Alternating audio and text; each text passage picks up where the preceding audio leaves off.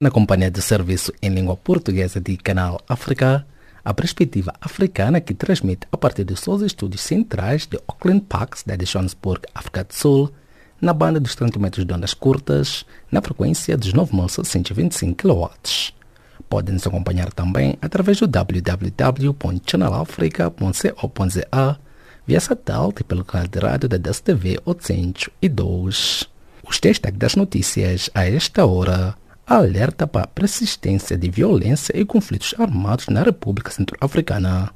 Presidente de São Tomé e Príncipe remete conflito do Governo Supremo para o Tribunal Constitucional. Primeiro-ministro da Guiné-Bissau suspende viagens para conter custos. Milton Malulek já a seguir com o desenvolvimento destas e demais notícias. A vossa especial atenção.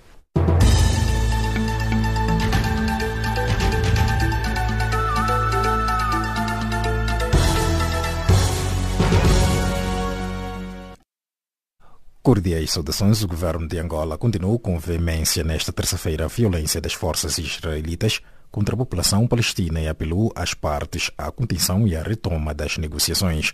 Num comunicado de imprensa, o governo de Angola, por via do Ministério das Relações Exteriores, refere que tem acompanhado com muita preocupação os últimos desenvolvimentos da situação no território da Palestina.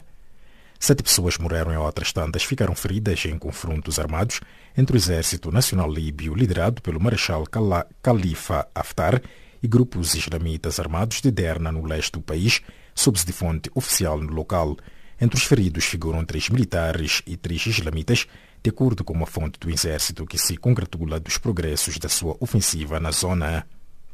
A persistência da violência, o ressurgimento de novos focos de tensão e a fragmentação dos grupos armados e a multiplicação dos conflitos a nível local deterioraram seriamente as condições humanitárias na República Centro-Africana, alertou a Coordenação dos Assuntos Humanitários OCHA. Devido à crise humanitária, quase uma criança em cada 7 morre antes do seu 5º aniversário natalício e quase uma mulher em cada 100 morre na sequência do seu parto. A Assembleia da República de Moçambique comprometeu-se a mobilizar a sociedade moçambicana para aderir à circuncisão masculina como forma de ajudar a reduzir a propagação do HIV e SIDA. Em Moçambique, 13,2% da população na faixa etária entre 15 e 49 anos está infectada pelo HIV e SIDA, de acordo com dados oficiais. Várias cidades do Senegal foram abaladas terça-feira por violentos confrontos que opuseram estudantes às forças de ordem depois da morte de um universitário no campus Gaston Bega de Saint-Louis. Em Saint-Louis, 18 agentes da polícia ficaram feridos e imóveis foram pilhados, dos quais os gabinetes da direção do Centro dos Trabalhos Universitários e a casa de Mary Tui Niani, ministro do Ensino Superior.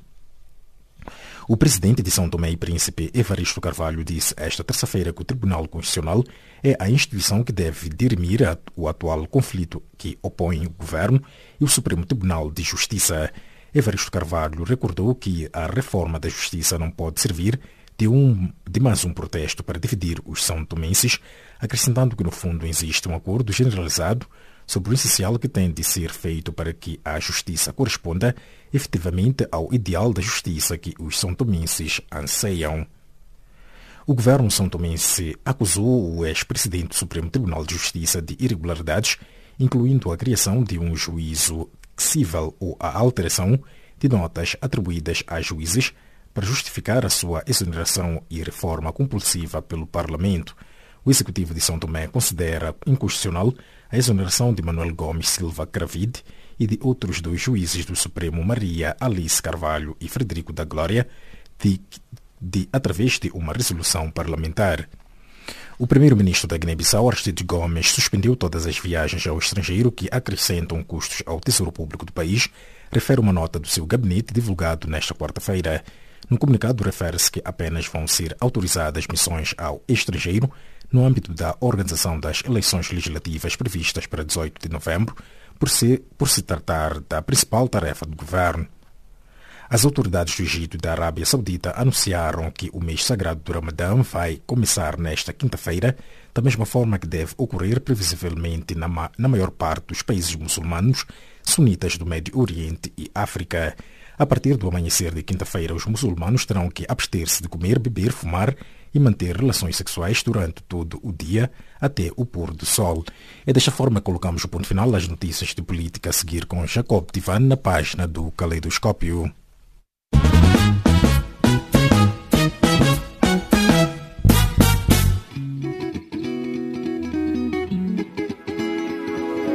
Caleidoscópio africano.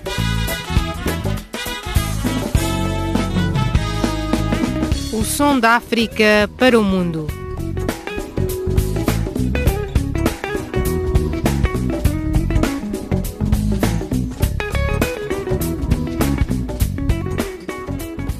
Caleidoscópio africano.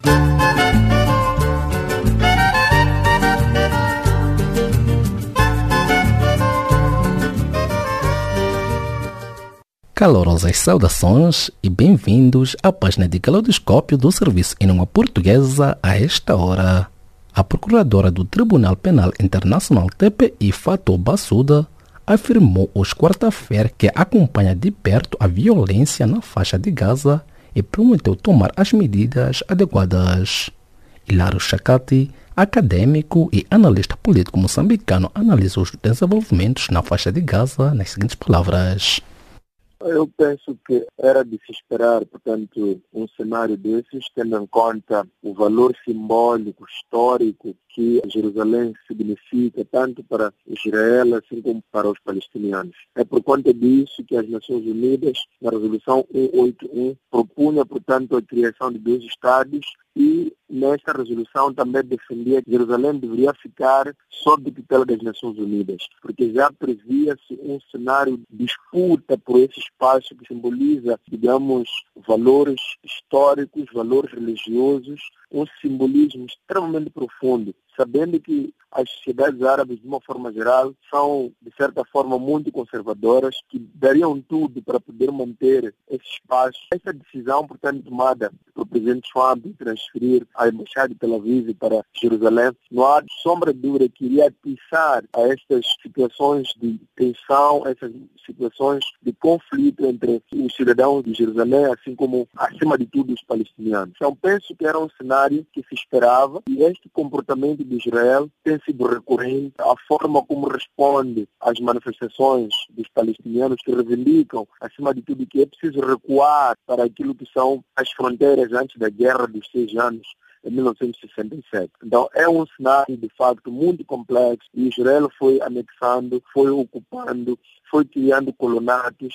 E neste momento, a Palestina praticamente não tem território nenhum. Israel ocupou e a Palestina, na verdade, fica nessa situação que acabam estando em condições de dar tudo, inclusive as suas próprias vidas, em nome da luta pelo território que acreditam que também carrega consigo valores muito simbólicos, inclusive valores ligados a crenças e a própria religião. Que análise faz do fato da Procuradora do Tribunal Penal Internacional TPI, Fatou Bensouda, ter afirmado que estão a acompanhar de perto as evoluções deste país e que poderia tomar medidas adequadas? Sou extremamente cético em relação a alguma atuação por parte do Tribunal Penal Internacional no sentido de tomar medidas condenatórias ou medidas de facto de averiguação do que está acontecendo no terreno para caso existam indícios e provas concretas de violação dos direitos humanos. Na verdade, nós sabemos que o Tribunal Penal Internacional julga 2 tipos de crimes, nomeadamente crimes contra a humanidade, crimes de guerra. Historicamente, desde que o tribunal foi criado, até agora tem tomado medidas no sentido de julgar e condenar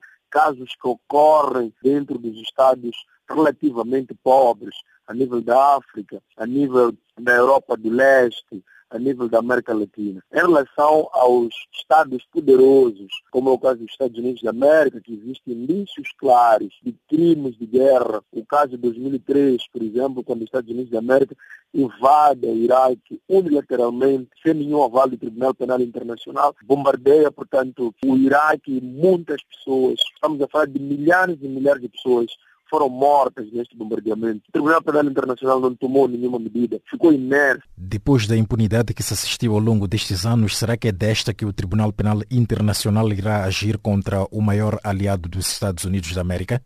Então, neste momento, estamos a falar do aliado mais estratégico, se não for o melhor aliado ou o maior aliado dos Estados Unidos da América, na região do Médio Oriente, se calhar a nível mundial.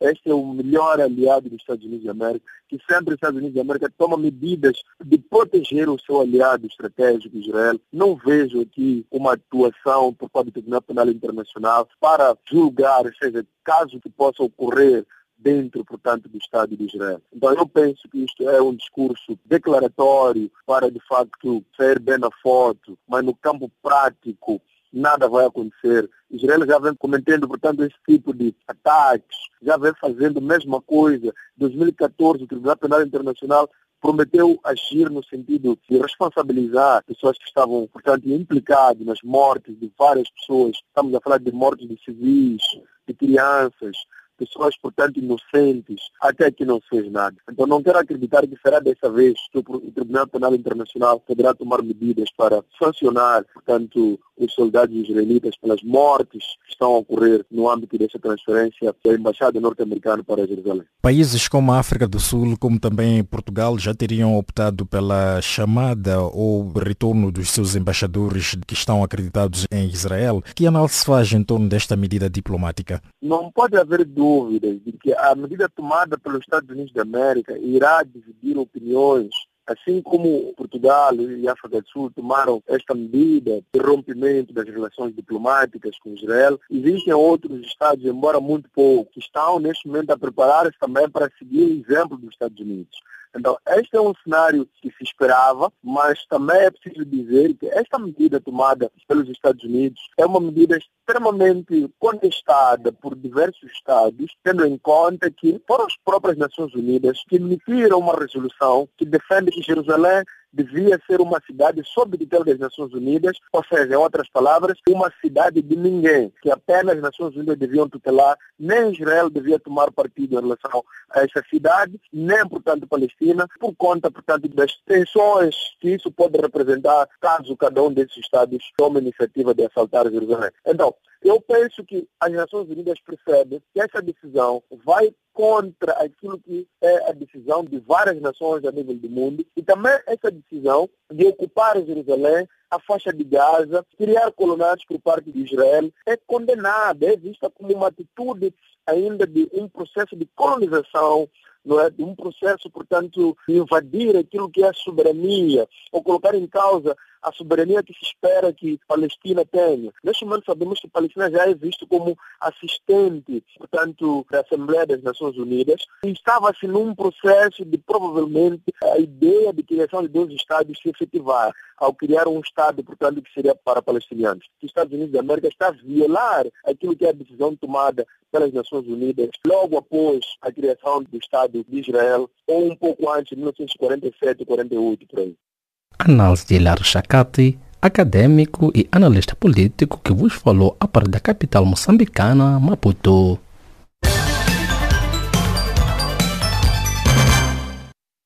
Depois de se fazerem presentes na cerimônia de inauguração da Embaixada dos Estados Unidos em Jerusalém, através do seu embaixador em Israel, as autoridades angolanas condenaram nesta terça-feira a onda de violência exercida contra civis na faixa de Gaza. Para já, Luanda descarta a possibilidade de transferir a sua embaixada para Jerusalém. Outros dados com o Flunelo em Luanda.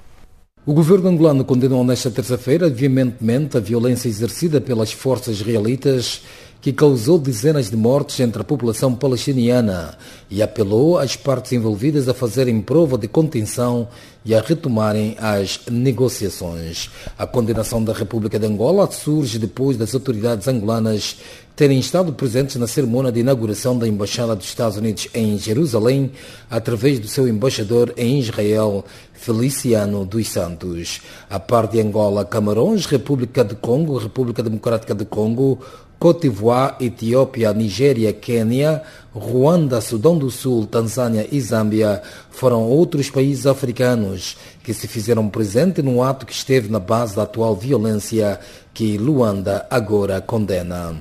Num comunicado do Ministério das Relações Exteriores, o governo angolano refere que tem acompanhado com muita preocupação os últimos desenvolvimentos da situação no território da Palestina, caracterizada por uma espiral de violência que põe em perigo os esforços da comunidade internacional para um processo negocial baseado nas resoluções das Nações Unidas que estabelecem a existência de dois Estados como única solução justa e duradoura. Na onda de violência, dezenas de palestinianos morreram e cerca de 1.000 ficaram feridos na segunda-feira nos protestos na fronteira da faixa de Gaza contra a transferência da Embaixada dos Estados Unidos de Tel Aviv para Jerusalém. Para contrariar considerações de que Angola pretendia, tal como os Estados Unidos, mudar a sua embaixada para a cidade de Jerusalém, o ministro das Relações Exteriores esclareceu nesta terça-feira que o país vai manter a sua missão diplomática em Tel Aviv.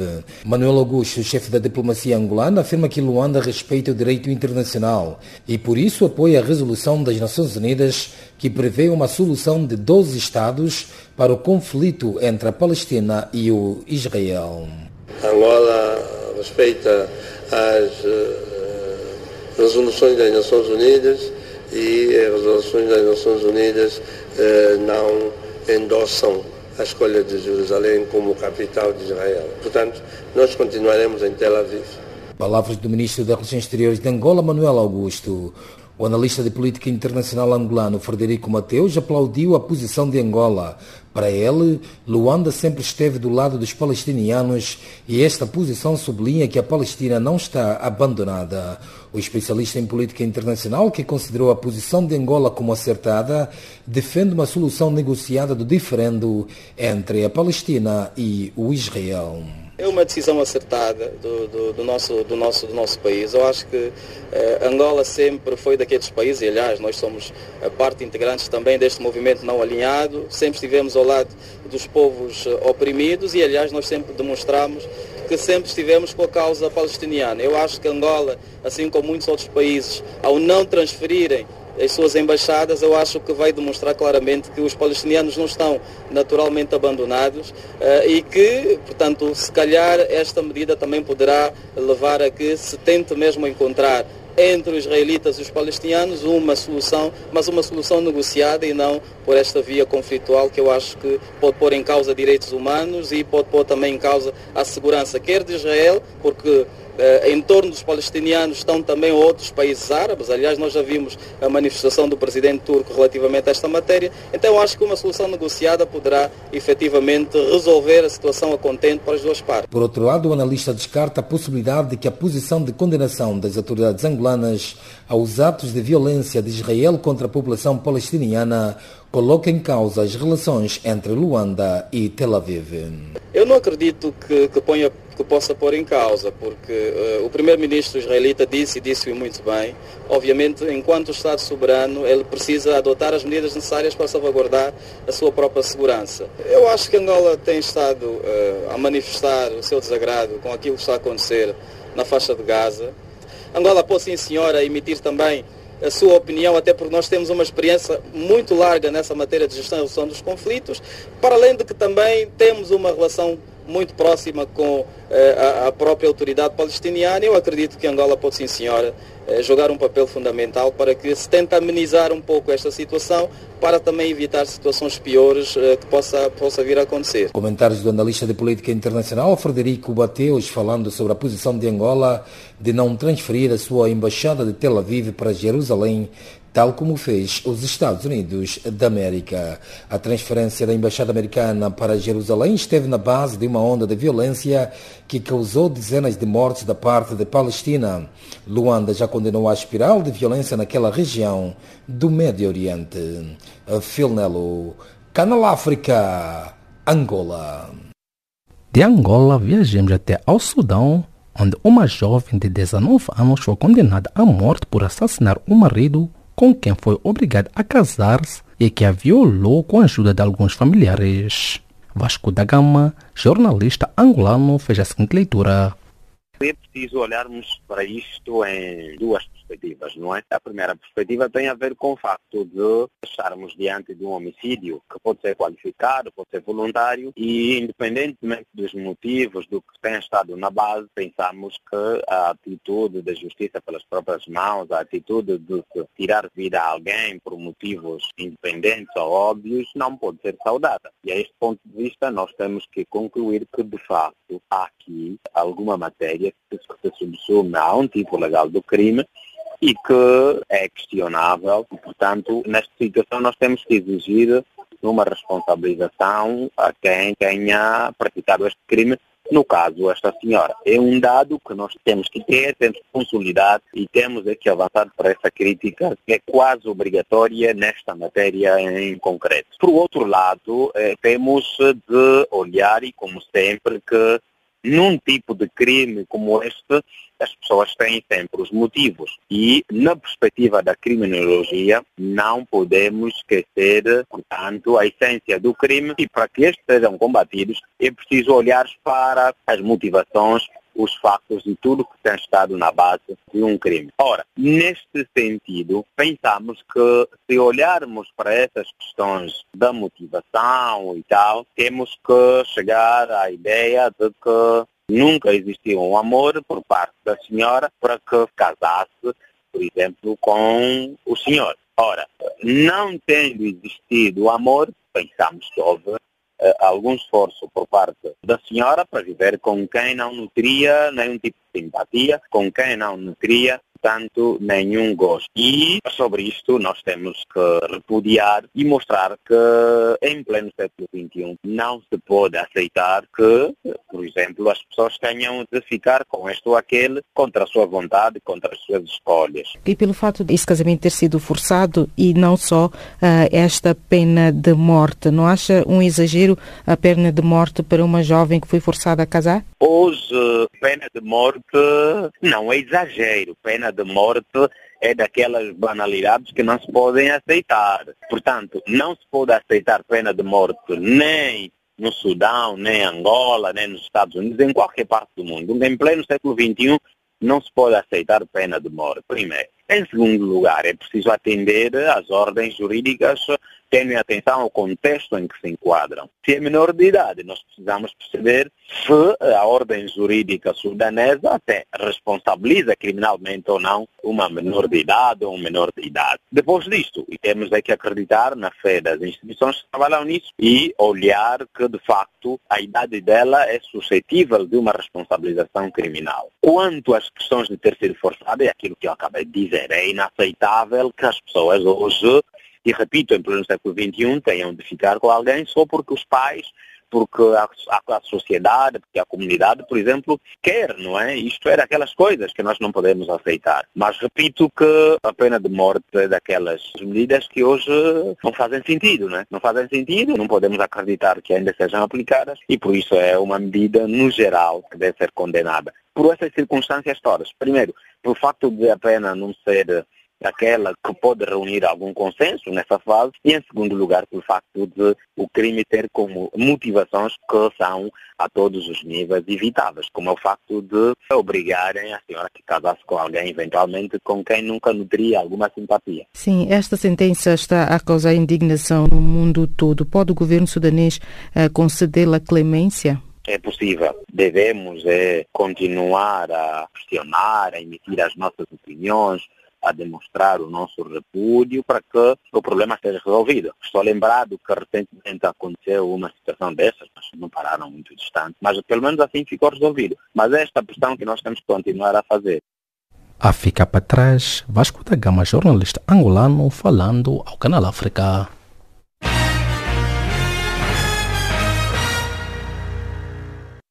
Moçambique e Uganda vão partilhar experiências no combate a grupos extremistas. Com efeito, polícias moçambicanas deverão ser formadas no Uganda. A informação foi avançada nesta terça-feira em Maputo pelo ministro dos Negócios Estrangeiros e Cooperação, José Pacheco. Por sua vez, o jornalista e comentarista político moçambicano Alexandre Cheuri elaborou. Acho boa ideia porque terrorismo é uma situação que preocupa a todo mundo mais do que nunca é melhor Moçambique começar a preparar-se antes de ter situações semelhantes ou situações relacionadas com o terrorismo. Fala-se aqui no país, ainda não há uma confirmação oficial, mas fala-se da circulação de membros de seitas, ou seja, membros de grupos terroristas que atuam no mundo, aqui em Moçambique, portanto, se fala dessa circulação. Então, a ser verdade, é preciso que o país se prepare quanto antes para fazer face a essa situação. Então, esta abertura da Uganda em preparar as forças moçambicanas é bem-vinda e mais vale prevenir do que adiar. Portanto, com essa situação das descobertas de petróleo, descobertas de gás, enfim, descoberta de recursos naturais com valor econômico muito grande a nível mundial, atrai consigo um tipo de criminalidade e mesmo ações terroristas. Então, é preciso que o país se aproxime de alguns parceiros com alguma experiência nisso para, enfim, se preparar para eventuais ataques terroristas que, enfim, possam acontecer no futuro. Pois bem, após perdas humanas, propriedades e bens que culminou com o governo moçambicano rejeitar a existência de terroristas no norte do país, não será um pouco tarde para esta cooperação com Uganda? Não, não é tarde, não. Pelo contrário, os ataques que temos estado a acompanhar no norte servem de alerta ao próprio governo moçambicano para começar a encarar as coisas com alguma seriedade do ponto de vista mesmo de terrorismo. Não há ainda uma declaração oficial a reconhecer a existência desses grupos terroristas aqui no país, mas informações que têm sido partilhadas por várias pessoas nas redes sociais dão essa indicação de que estamos em presença de alguns núcleos desses grupos terroristas que atuam no mundo. Então, formar militares para combater o terrorismo, eu penso que é uma coisa boa, não é uma ação atrasada, como se pode pensar, é sim o começar a pouco e pouco a acreditar que podemos, na verdade, estar a conviver aqui dentro com alguns terroristas e que temos que nos organizar para os combater quando começarem a nos atacar. Olhando para os recorrentes ataques supostamente terroristas em Mocimboa da Praia, em Cabo Delgado, qual espera ser o impacto desta cooperação entre Moçambique e Uganda? A cooperação vai ser positiva porque os ugandeses vão poder transmitir às nossas forças, às Forças Armadas moçambicanas, experiência de como se comportar em caso de ataque terrorista. Isso vai ser bom para nós, porque lidar com essa situação sem nenhum treino, sem nenhum conhecimento, é diferente de ter no terreno pessoas que são treinadas e que sabem qual é o comportamento dos terroristas e como é que pode os combater. Então, vai ser uma cooperação frutífera para nós, nesse sentido de que vamos buscar o know-how para podermos nos defender e defender também os nossos recursos. Se formos a ver, os ataques neste momento estão a ocorrer justamente nas zonas onde ocorrem alguns recursos, por exemplo, o palma, há grandes reservas mundiais de gás e essas ações desses grupos armados sem rosto ocorrem exatamente lá. E também é preciso perceber que essas descobertas que têm estado a ocorrer em Moçambique causam alguma cobiça por parte de alguns países do mundo. E então, não coloco a hipótese de esses países, por causa dessa cobiça mesmo, possam, enfim, tentar inviabilizar alguns projetos de exploração desses minérios ou desses recursos naturais. Levando em conta a Nigéria, que vem combatendo os extremistas do Boko Haram há já bastante tempo sem necessariamente eliminá-los completamente, será o combate armado a solução para Moçambique? Combater guerrilha ou enfrentar a guerrilha é das coisas mais difíceis do mundo, que nunca terminam. Portanto, é muito difícil vencer a guerrilha e esses terroristas usam a guerrilha nos seus ataques. Portanto, não é um exército organizado que trava uma guerra aberta. São ataques disparados em que chegam a um sítio, atacaram, desapareceram e podem voltar para o sítio já com tropa de cidadãos honestos e tudo. E quando são eles mesmos que atacaram, em situações desse gênero, sempre é preciso privilegiar o diálogo. Só que, às vezes, são grupos sem rosto, né? São grupos sem rosto que perseguem objetivos obscuros, que as pessoas não entendem exatamente o que é que pretendem. Então, fica muito difícil sentar-se com bandidos e conversar, porque muitas das vezes eles não têm uma ideologia, não têm objetivos muito traçados, tipo, estamos a lutar contra isto. Eles pura e simplesmente desestabilizam um país, atacam e desaparecem, provocam mortos, destruição, terror. E é difícil conversar com esse tipo de pessoas. Para que se privilegie o diálogo, é preciso que esses grupos tenham exatamente objetivos claros e políticos e dizer, olha, nós queremos isto, para se ver se é possível conversar com essas pessoas ou não. Então, o que temos visto no mundo é que pura e simplesmente há ataques e depois fica sem saber quem é. Às vezes é um grupo que reivindica esse ataque. Qual é o objetivo daquilo? Ninguém sabe, é mesmo para civilizar. Em suma, neste momento, é a via que se oferece, que é mesmo de ataque armado, mas insisto que combater a guerrilha é uma coisa muito difícil. Aqueles que conhecem bem a área militar dizem que não é possível vencer a guerrilha. Palavras de Alexandre Chihuri, jornalista e comentarista político moçambicano, falando a partir da cidade de Maputo. Estimado ouvinte, fique já a seguir na voz de Milton Malulek no resumo das notícias de política a esta hora. A vossa especial atenção.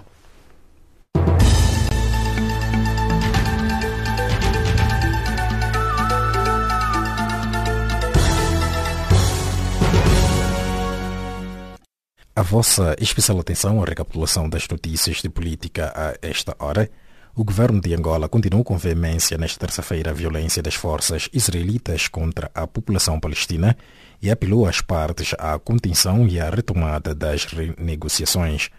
7 pessoas morreram e outras tantas ficaram feridas em confrontos armados entre o Exército Nacional Líbio, liderado pelo Marshal Khalifa Haftar, e grupos islamitas armados do Derna, no leste do país. A persistência da violência ressurgimento de novos focos de tensão, a fragmentação dos grupos armados e a multiplicação dos conflitos a nível local deterioraram seriamente as condições humanitárias na República Centro-Africana. A Assembleia da República de Moçambique comprometeu-se a mobilizar a sociedade moçambicana para aderir à circuncisão masculina como forma de ajudar a redução da propagação do HIV e SIDA. Várias cidades do Senegal foram abaladas terça-feira por violentos confrontos que compuseram estudantes às forças da ordem depois da morte de um universitário do campus Gaston Bega de Saint-Louis. O presidente de São Tomé e Príncipe, Evaristo Carvalho, disse esta terça-feira que o Tribunal Constitucional é a instituição que deve dirimir o atual conflito que opõe o governo e o Supremo Tribunal de Justiça. O governo de São Tomé e Príncipe acusou o ex-presidente do Supremo Tribunal de Justiça de irregularidades, incluindo a criação de um juízo civil ou a alteração de notas atribuídas a juízes para justificar a sua exoneração e reforma compulsiva pelo Parlamento. O primeiro-ministro da Guiné-Bissau, Aristides Gomes, suspendeu todas as viagens ao estrangeiro que acarretem custos ao tesouro público do país. As autoridades do Egito e da Arábia Saudita anunciaram terça-feira que o mês sagrado do Ramadã vai começar esta quinta-feira, da mesma forma que deve ocorrer previsivelmente na maioria dos países muçulmanos sunitas do Médio Oriente e África. Ponto final à recapitulação das notícias de política a seguir com Jacob Tivan na continuação da página do Caleidoscópio.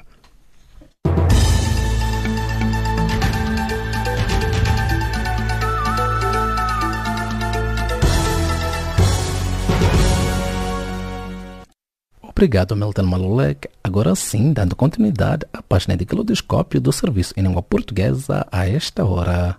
O presidente do Parlamento chinês, Lin Zhaoxun, que esteve de visita a Moçambique nos últimos 4 dias, reiterou o cumprimento do seu país em ajudar o governo moçambicano no controle da exploração de hidrocarbonetos. Ivone Paulo adianta. A China reforça o seu compromisso em ajudar o governo moçambicano no controle da exploração de petróleo e gás na bacia do Rovuma, apostando fundamentalmente na formação profissional. Tal posicionamento foi manifestado em Maputo pelo presidente do Parlamento chinês, Lin Zhaoxun, em encontros que manteve nesta semana com o chefe de Estado moçambicano Filipe Nyusi e com a sua homóloga de Moçambique, Verônica Macamo, no quadro da visita que efetuou ao país numa altura em que o governo dá sinais de estar a virar-se para a Ásia face ao corte da ajuda financeira internacional. No quadro da visita foram assinados entendimentos entre a Empresa Nacional de Hidrocarbonetos, INH, e a MPC da China. O presidente do Conselho de Administração da INH, Omar Mitá falou da gênese dos acordos. Alguns quadros nossos irão estar envolvidos nos projetos e nas empresas, como sócio-trabalhadores, portanto, dessas empresas, aprendendo in loco e in situ. Haverá também formação no quadro, portanto, de bolsa de estudo para universidades e politécnicas, mas fundamentalmente ao nível da NH e da CNPC. Nós queremos formação ao nível de pesquisa e exploração, ao nível, portanto, da produção de LNG, ao nível de distribuição de LNG, ao nível também que tem que ver com os controlos de pipeline, assim como a sua construção de pipeline, porque a China, como sabe, é um grande importador de gás. A verdade é que nós, como NH, temos que nos preparar e é conscientes dessa necessidade de se preparar, porque, como sabe, todos os projetos da Bacia do Rovuma estão na forma de concessão e as concessões têm um prazo, nomeadamente 30 anos, e depois desse prazo tudo reverterá a favor do Estado. E nós temos que nos preparar para que, quando chegar dessa fase, tenhamos capacidade para que sejam moçambicanos, digamos, a operar e a trabalhar nesses projetos. Já o vice-presidente da MPC, Kim Quiju, disse acreditar nas potencialidades econômicas de Moçambique. O que eu vejo é que o país tem enorme potencial de desenvolvimento. Tem todas as bases para o crescimento econômico através da indústria de petróleo. Então, isto significa que a CNPC empresa tem muita interessante e postou muita atenção neste país. A China deixou-se ultrapassar por empresas americanas e italianas no negócio de recursos energéticos em Moçambique, sendo que dados estatísticos apontam a China como sendo atualmente o maior financiador e construtor de infraestruturas em Moçambique, para além de ser também o principal parceiro comercial e investidor estrangeiro no país. O embaixador chinês em Moçambique, Sun Ji-yan, afirmou durante a Conferência Econômica Moçambique-China, que teve lugar no quadro da visita do presidente do Parlamento chinês a Maputo, que só no ano passado o seu país investiu mais de 6 milhões de dólares. Desde o ano passado, China tornou-se o país com o mais investimento em Moçambique. Hoje em dia, cerca de uma centena de empresas chinesas estão a operar em Moçambique, incluindo a terceira maior companhia mundial do petróleo, CNPC. Desde o ano passado, quando falamos sobre a parceria econômica entre Moçambique e a China, as palavras mais mencionadas, além da palavra investimento, são cooperação de capacidade produtiva e parque industrial. Na ocasião, o diretor da Ásia e Oceânia no Ministério Moçambicano dos Negócios Estrangeiros e Cooperação, Belmiro Mate, referiu que a cooperação entre Moçambique e China tem vindo a crescer graças à descentralização no que diz respeito à concessão dos projetos de desenvolvimento. A dinâmica da cooperação é tal que já não é apenas domínio dos governos centrais. Ultimamente temos assistido a um grande movimento das províncias, de relações entre províncias chinesas e províncias de Moçambique, materializando desta maneira muitos projetos de cooperação em diversas áreas, como agricultura, pescas e por aí fora. Por seu turno, o administrador delegado do Barclays Moçambique, Rui Barros, apontou a necessidade do reforço da segurança nas transações econômicas entre os dois países. Moçambique precisa mostrar aos investidores locais ou internacionais que podem estar descansados quanto aos seus investimentos neste país. Mais investidores chineses certamente virão, quanto mais fácil e mais seguro for investir em Moçambique. Mais projetos locais estarão dispostos a aumentar o seu investimento para vender para mercados como a China, se souberem que os seus compradores não terão razões para ter receio no futuro e, como tal, continuam a comprar e assim o investimento tornar-se-á rentável. Durante a sua estadia de 4 dias ao país, o presidente do Parlamento chinês, Li Zhanshu, foi recebido pela presidente da Assembleia da República, Verônica Macamo, com quem abordou questões inerentes ao reforço da cooperação parlamentar entre os dois países. E por consenso decidimos não só incrementar as relações, mas também encontrar mecanismos de como implementar os entendimentos que assinamos na nossa visita no ano passado a Pequim. Gostaríamos de enaltecer o esforço no sentido de consolidar, portanto, o nosso relacionamento, também no âmbito econômico, porque como eu tive o privilégio de o dizer durante as conversações, o nosso maior inimigo é a pobreza. Portanto, o nosso combate, o combate cerrado que todos nós temos que fazer e estamos a fazer, é contra a pobreza. E a China tem sido um parceiro estratégico em termos de nos ajudar de várias maneiras nesse combate. Na mesma ocasião, o presidente do Comitê Permanente da Assembleia Popular Nacional da China assegurou que o seu país está disposto a assumir os entendimentos assumidos com os países africanos, principalmente com Moçambique.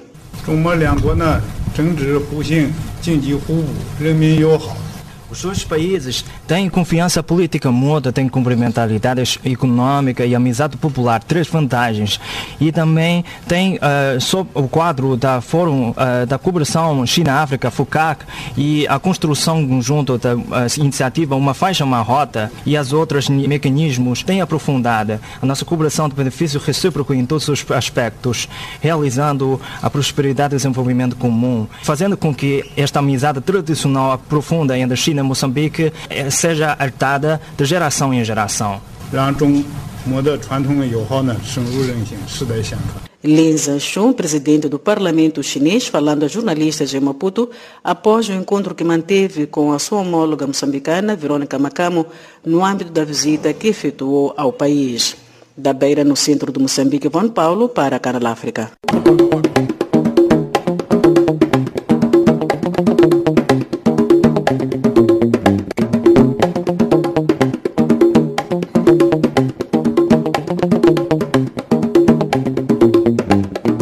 A vossa especial atenção à página de cultura do Serviço de Língua Portuguesa de Canal África. A edição 2018 do Festival 7 Sóis, 7 Luas realiza-se de 29 de outubro a 4 de novembro nas ilhas de Santo Antão, Brava, Maio, Fogo e Santiago, revelou nesta terça-feira o diretor do certame, Marco Abondosa.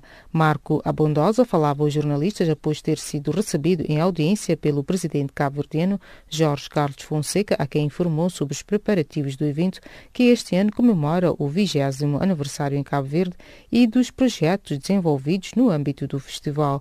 O Festival 7 Sóis, 7 Luas é uma rede cultural de 30 cidades de 11 países que privilegia relações vivas e diretas com os pequenos centros e artistas, uma viagem pelo mundo mediterrâneo e pelo mundo lusófono, onde os artistas, os operadores culturais e os espectadores participam nas ações de mobilidade internacional.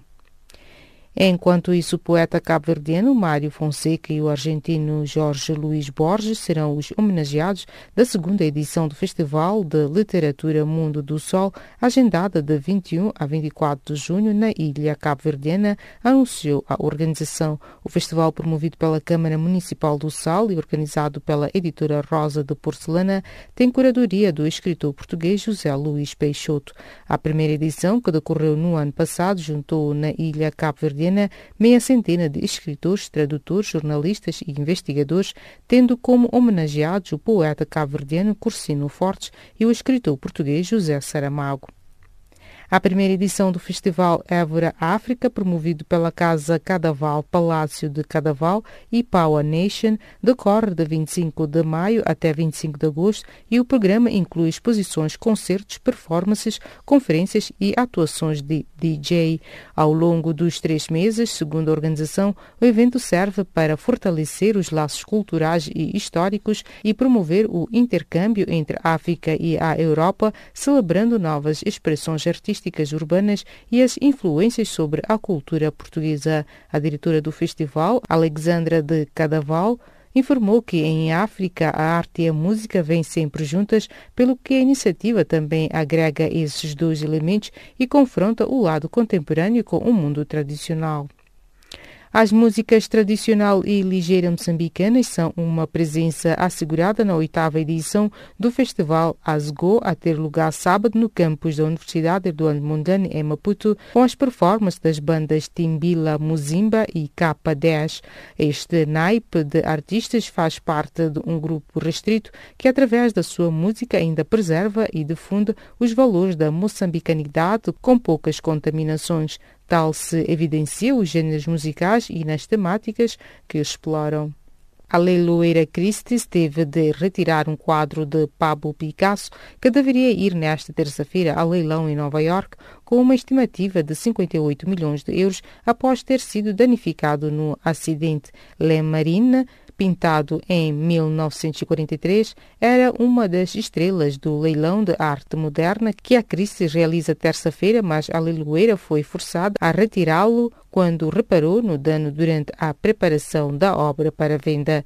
De acordo com os especialistas, o quadro poderá ser um autorretrato de Picasso devido às presenças da figura da peça, propriedade do magnata dos casinos Steve Wynn.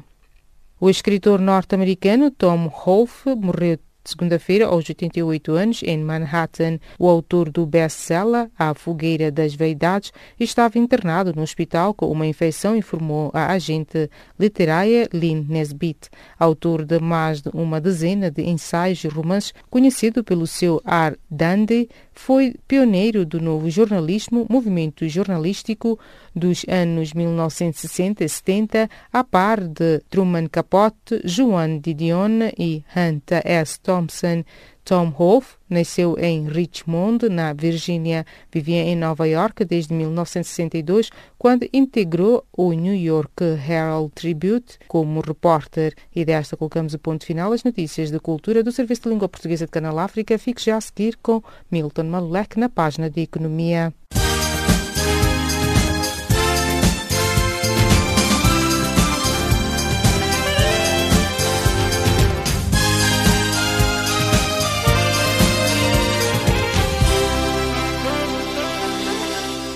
Cordiais saudações e bem-vindos à nossa página de Economia.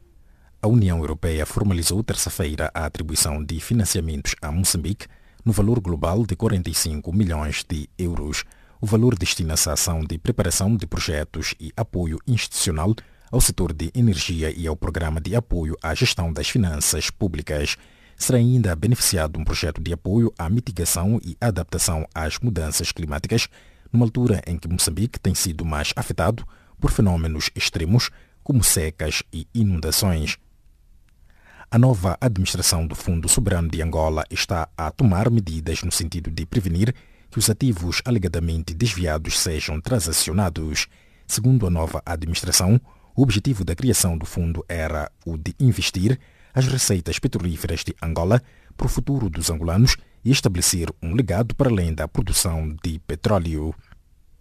A União Africana e a China analisaram nesta terça-feira os mecanismos para o reforço da cooperação em matéria de energia, com o objetivo de atender às necessidades de aproximadamente 600 milhões de cidadãos que carecem de eletricidade.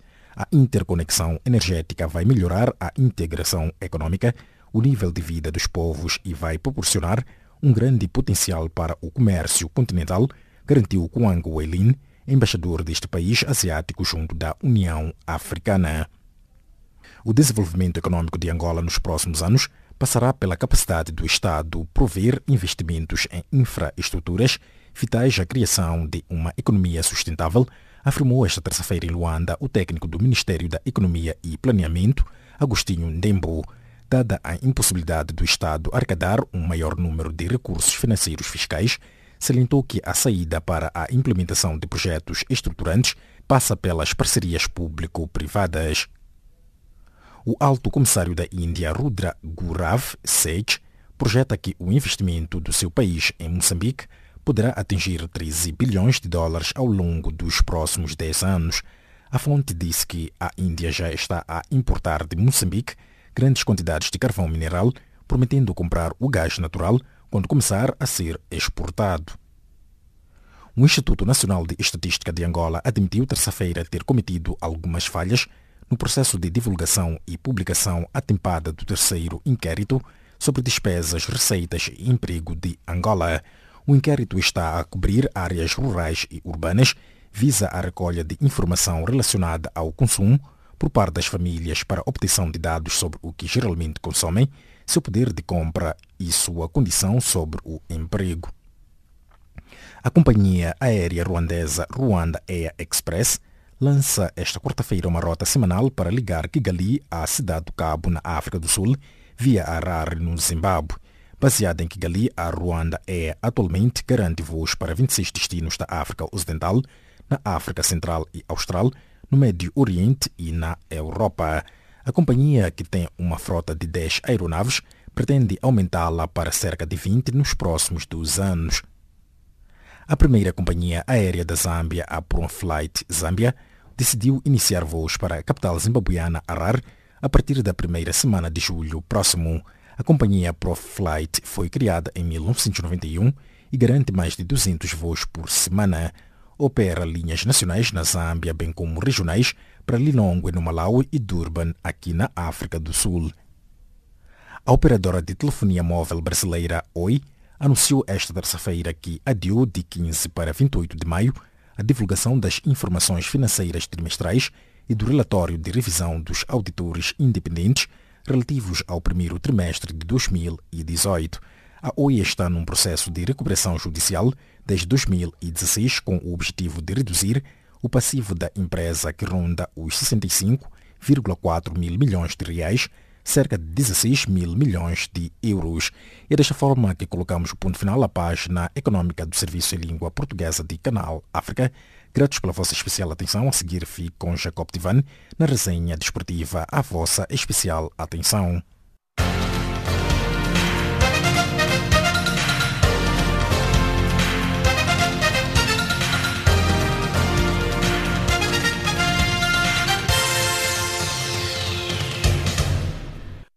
Calorosas saudações e bem-vindos à resenha desportiva do Serviço em Língua Portuguesa a esta hora.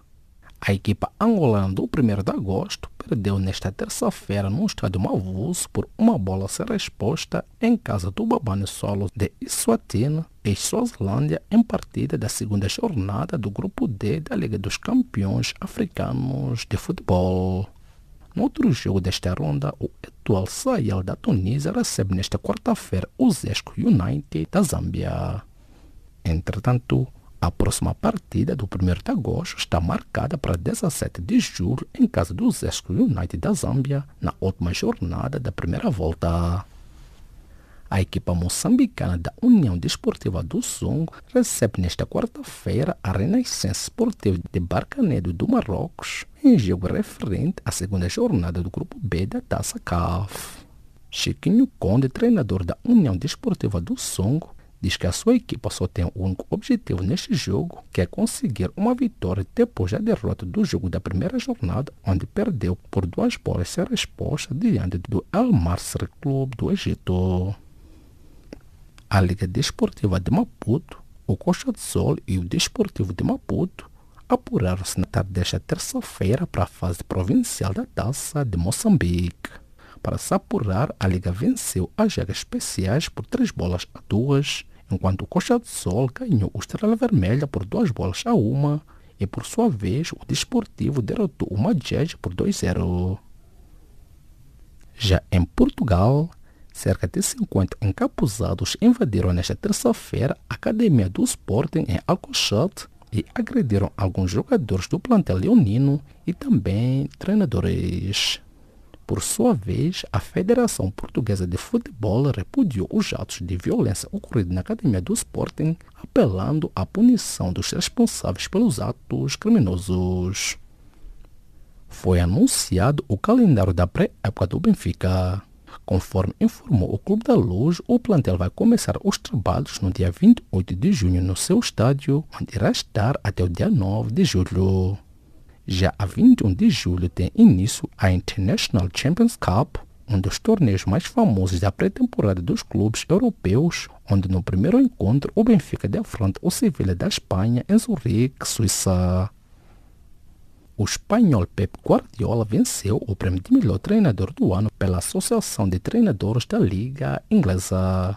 De lembrar que o treinador catalão liderou os Citizens a melhor pontuação de sempre na Premier League, ao conquistar 100 pontos. Enquanto isso, o português Nuno Espírito Santo foi esta quarta-feira eleito o melhor técnico da Championship, segundo o escalão de futebol inglês pela Associação de Treinadores das Ligas Profissionais, isso depois de ter levado o Wolverhampton ao título. O italiano Roberto Mancini foi esta terça-feira apresentado como o novo treinador da seleção italiana de futebol, tendo garantido que pretende colocar a equipa de volta ao sítio que merece no topo do mundo e da Europa. O novo técnico da seleção italiana terá como primeiro jogo um particular na Suíça contra a Arábia Saudita em 21 de maio, antes de defrontar a França em 1 de junho e a Holanda no dia 4, no que poderá ser o último jogo da carreira do veterano guarda-redes Gianluigi Buffon. A antiga estrela argentina Diego Maradona vai ser o presidente responsável por todo o futebol do Dinamo Brest da Bielorrússia, anunciou o antigo jogador argentino na sua conta no Instagram. Ponto final à página desportiva do serviço em língua portuguesa de Canal África.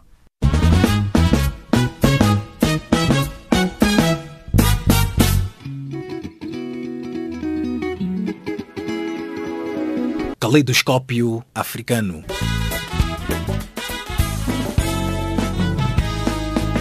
O som da África para o mundo.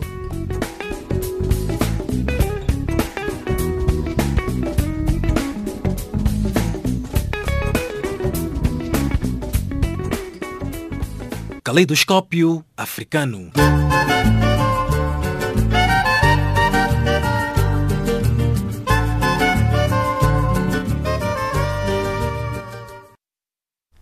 Estimado ouvinte, chegamos assim ao fim desta edição.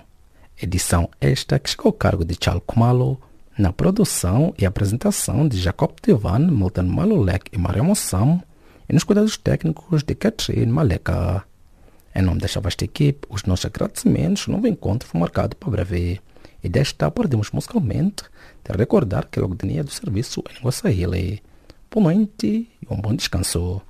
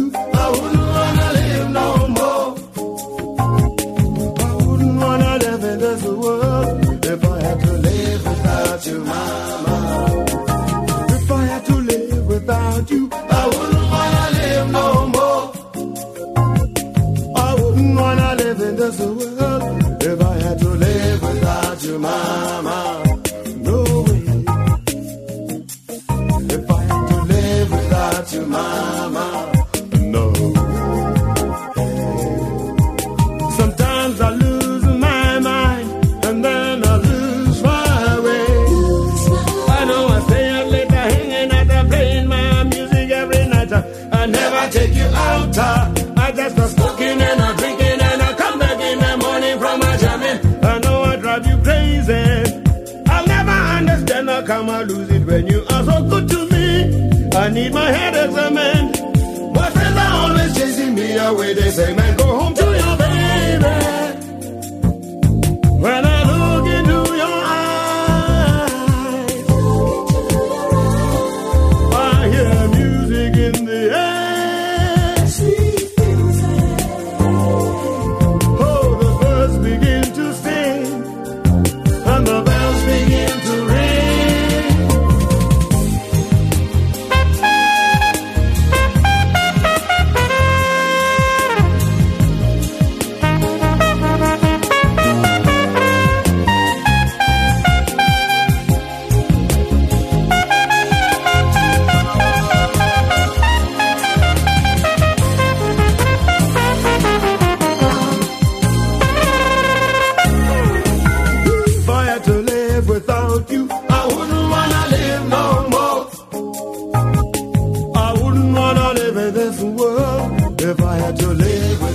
to mama.